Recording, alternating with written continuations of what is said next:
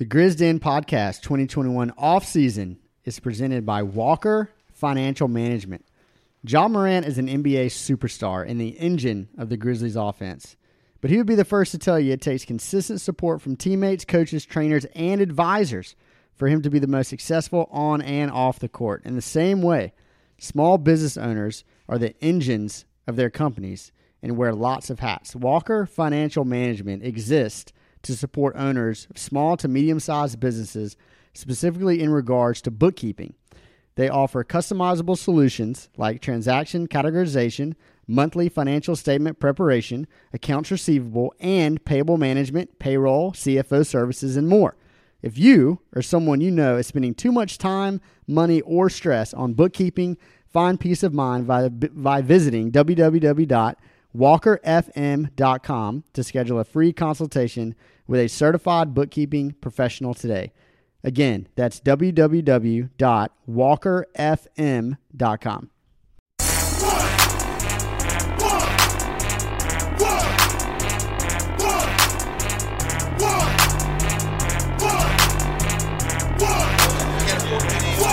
Walk that trick, walk that trick, walk that trick, walk that trick, walk that trick, walk that trick, walk that trick, walk that trick, walk that trick, walk that trick, walk that trick, walk that. Welcome to another off-season edition of the Grizz Den Podcast. Brantley is here. Let's go. And so is Ty. Let's go. And we are here today to talk about Justise Winslow. The Grizzlies have a decision to make about Mr. Winslow.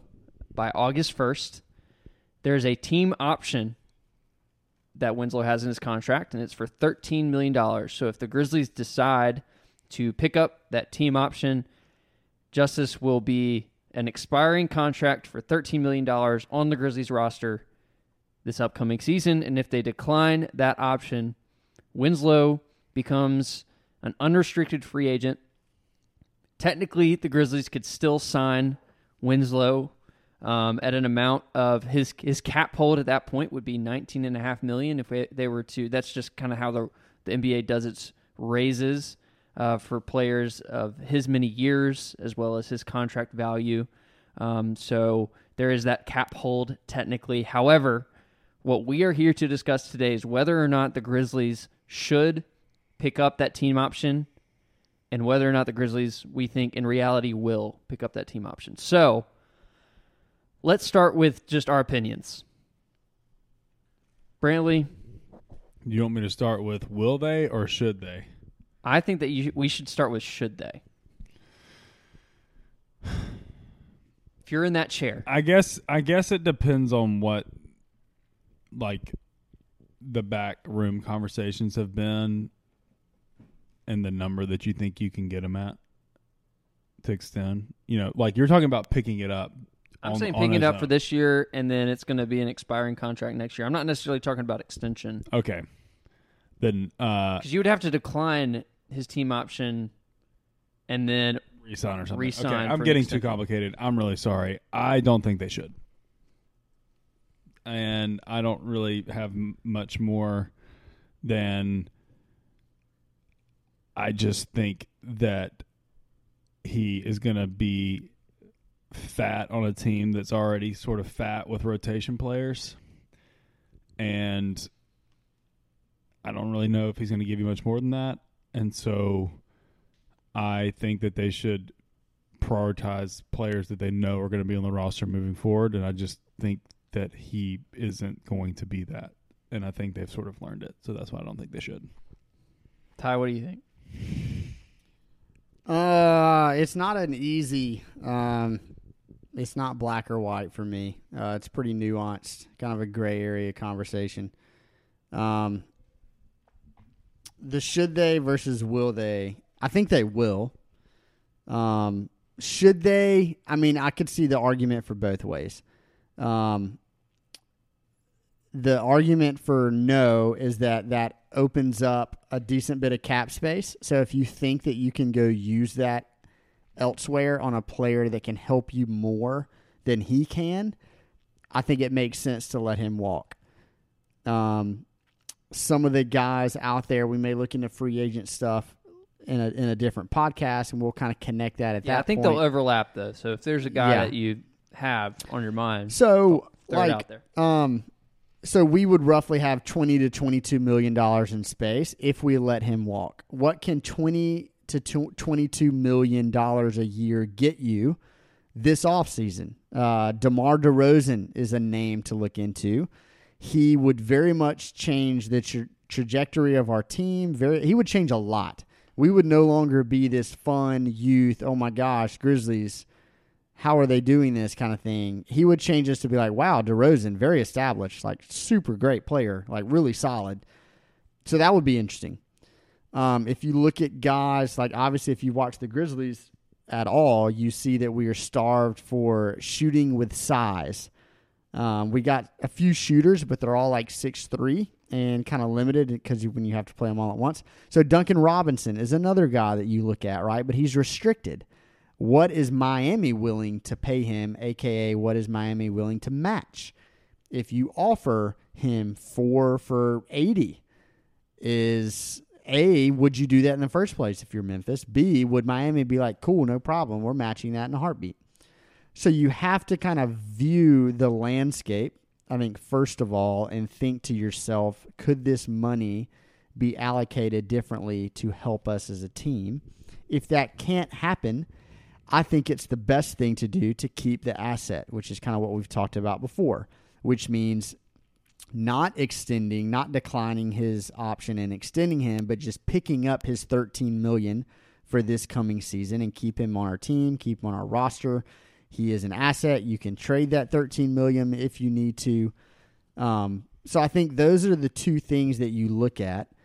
As far as just letting him walk without a plan, I think is going to be a tough thing to do. So I think you need to know going into this situation, if you let him walk, you must have a plan to back that up, right? Like if we let him walk and then just let that $20 million sit in space, that would be tough. So, all great points. While you were making those points, Will and I both had the exact same timeline, just like what is the timeline of all of this stuff? Because to your point, it's so we have to pick up the option on Justise by August 1st, and then free agency begins August 2nd. So I'm sure there's maybe some meddling that's happening. There's some we agent need to tamper. Talk. We need some tampering. Like, so can I want to just respond because I love the points that you made. And my belief and opinion is that it's just worth taking the risk, not picking it up, seeing if you can test the waters and get out there, seeing if you can bring a guy in there if you really think that it's taking a swing that's conservative enough to like help this team maybe win a first round playoff series next year, which I think that's a pretty realistic-ish type goal potentially for this team. They got there this year. Let's take another step next year and try to win one. So you're not going to really know if you can lure a guy there or not, and I want them to be in a position to try. Completely get it. Just let me throw this out at you, Brantley. Okay. Next season, let's say for the next 3 years, who would you rather have on this roster? Justise Winslow or Doug McDermott? The same amount?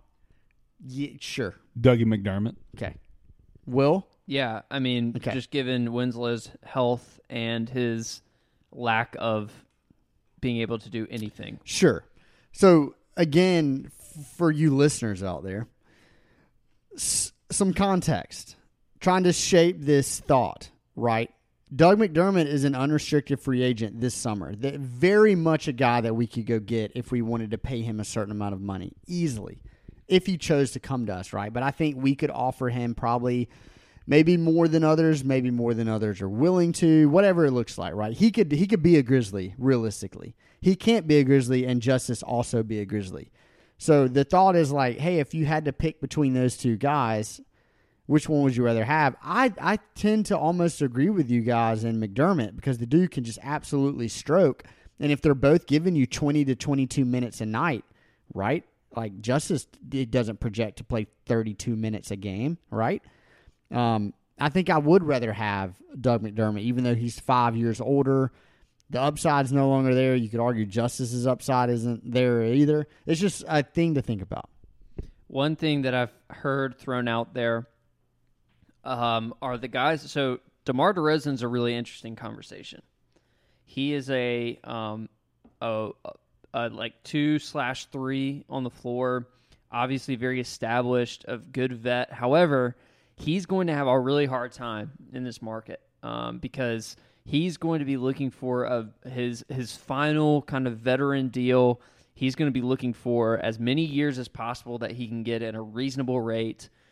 One thing he could do, though, were those longer-term deals not out there, was find a team just like the Grizzlies or somebody like the Knicks or the Spurs. Well, the Spurs are in this position. He's already on the Spurs, but he could sign like a 1-year, $30 million deal with any of these teams. He makes a lot of money, but it's a very short-term deal. And so something like that is out there. I know that Tim Hardaway Jr., I believe, is in a really interesting place in his timeline in the NBA to where, if he is one more year of playing and then the next season he's eligible for even more, just as they have in the NBA, the salary cap or the CBA is set up to where years of service matters a lot for how much you can make. And so if you can structure these shorter term deals to then open up your free agency when you're eligible to make a lot more money, you do that. And so those are two guys that I could see the Grizzlies offering just kind of a 1 year, maybe even 2 balloon payment to.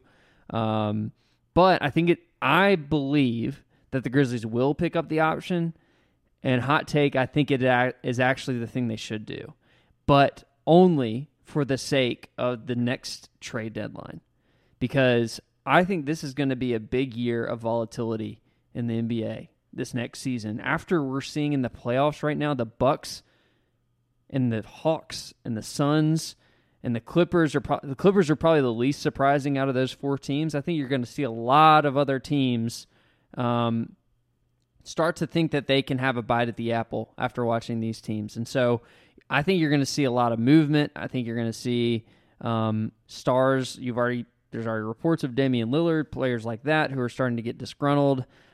Trade deadline could yield a lot of things for a lot of teams because I think there's going to be a lot of restructuring that's going to go on in the next couple of years. Teams are going to be looking to move some things around. I think having an asset like Justise, we used to say that Dylan Brooks was this asset for us, whereas this mid-level contract that we can kind of throw into any deal to maybe, put 3/4 in for $1 or something like that. And so I think we'll keep the asset. I don't think he's going to be in the rotation necessarily. I think it's purely a Gorgie Jang type deal to where we have the salary cap on the books so that we can meet the floor. We maybe sign one additional free agent, which we're going to go through our options there in a future pod. I hate that that's what I hate that we don't necessarily, in my mind, have really viable options other than that, but I think that's just what they're going to do. I think they're going to, from a business perspective, keep the asset on the books. So what I heard you say is that you think the primary objective of the front offices is to keep this year as sort of one of the final years of like the lingering G&G assets on the books to maximize it prior to starting to make win-now moves.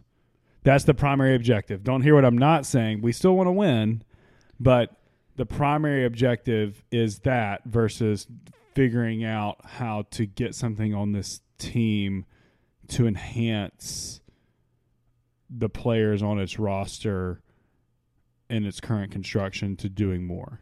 Yeah, because I don't think you're going to look at this list of free agents and say, we have our guy in here.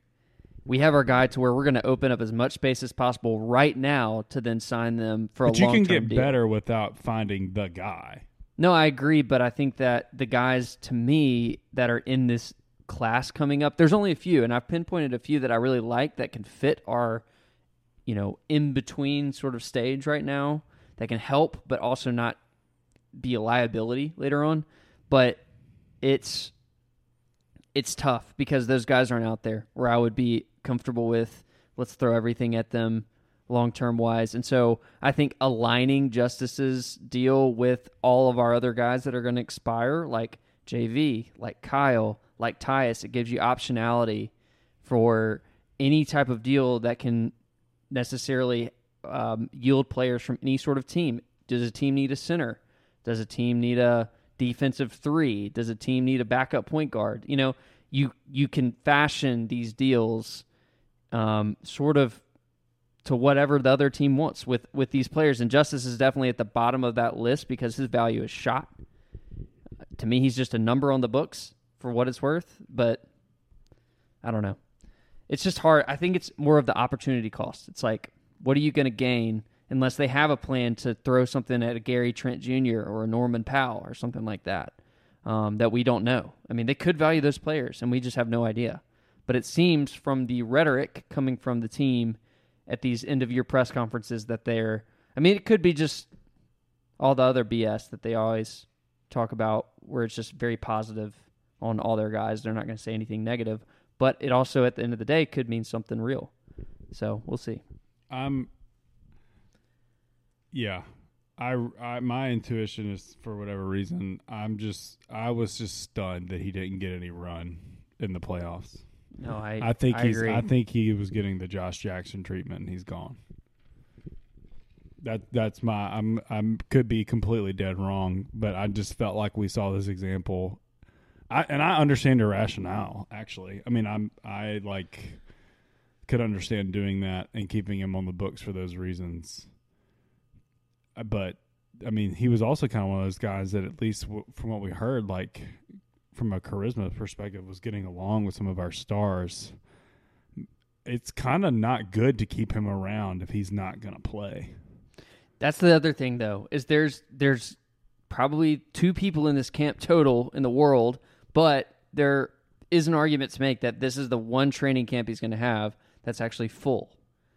And last year could have just been a whole multitude of reasons why he couldn't play. So then you start to get into, okay, if they decide that, if our stars want him to play, he's going to get a full training camp. Who does he start to take minutes from? And do we want that? He's the Kyle Anderson backup.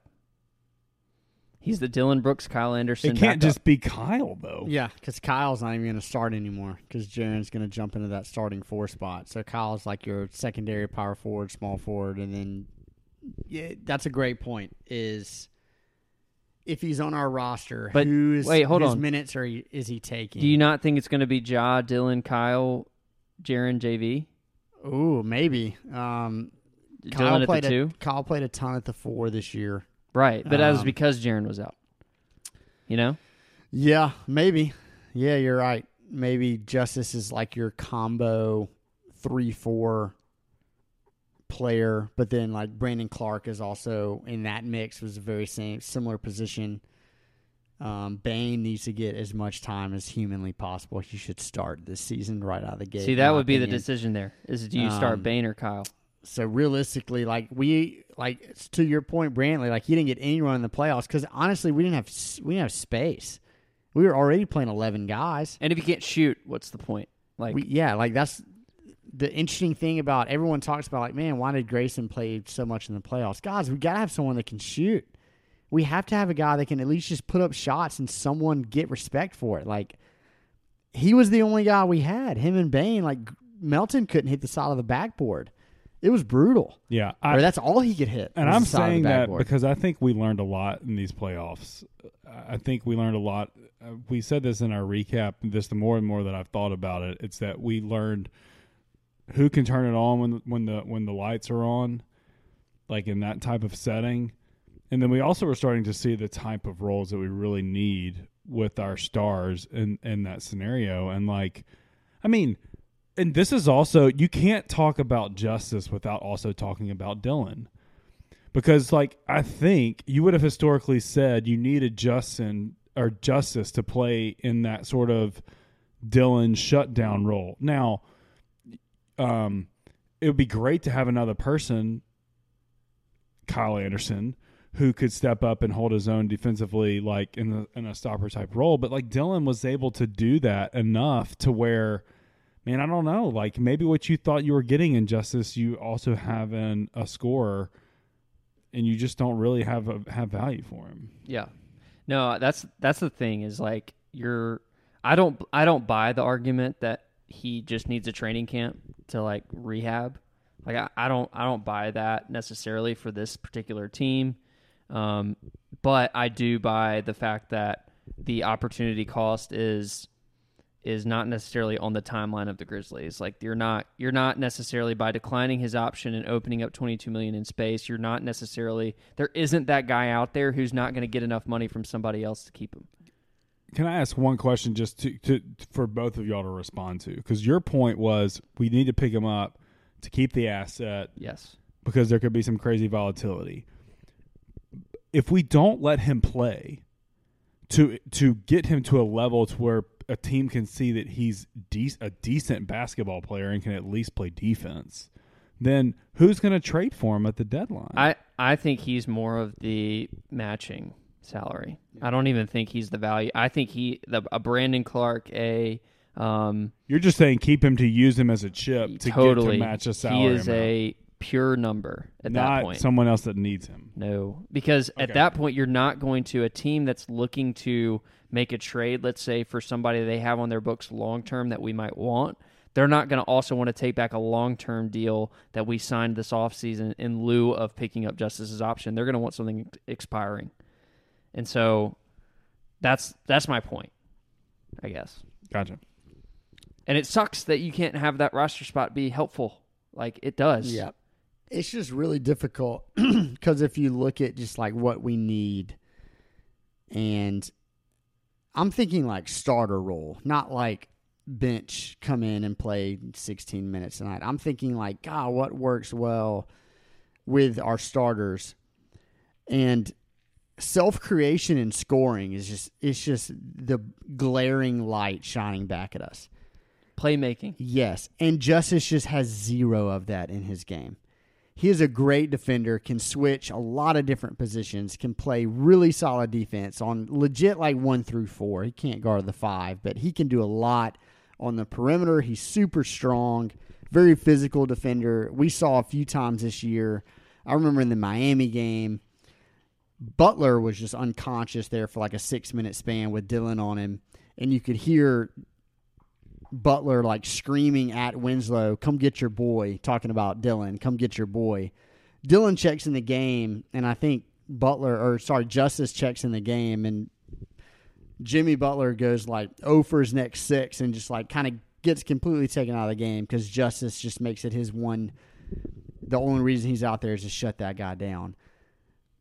And that's great to an extent. When you have other guys on the floor that can pick up your offensive liability, and we don't have that right now. Like, we need self-creation on the perimeter. We need a guy who can create a shot, and when you're paying someone $13 million a year, you expect them to bring – he's our second highest paid player on our roster next year outside of Jonas, which is nuts. He's our second highest paid player. You expect like him to bring a lot of different things, and Justise is just so limited in the one thing that we need the most. So it's really tough to just like, we're going to pick it up. To Will's point, he's going to be on our roster next year. I would be absolutely shocked if we didn't pick up his option.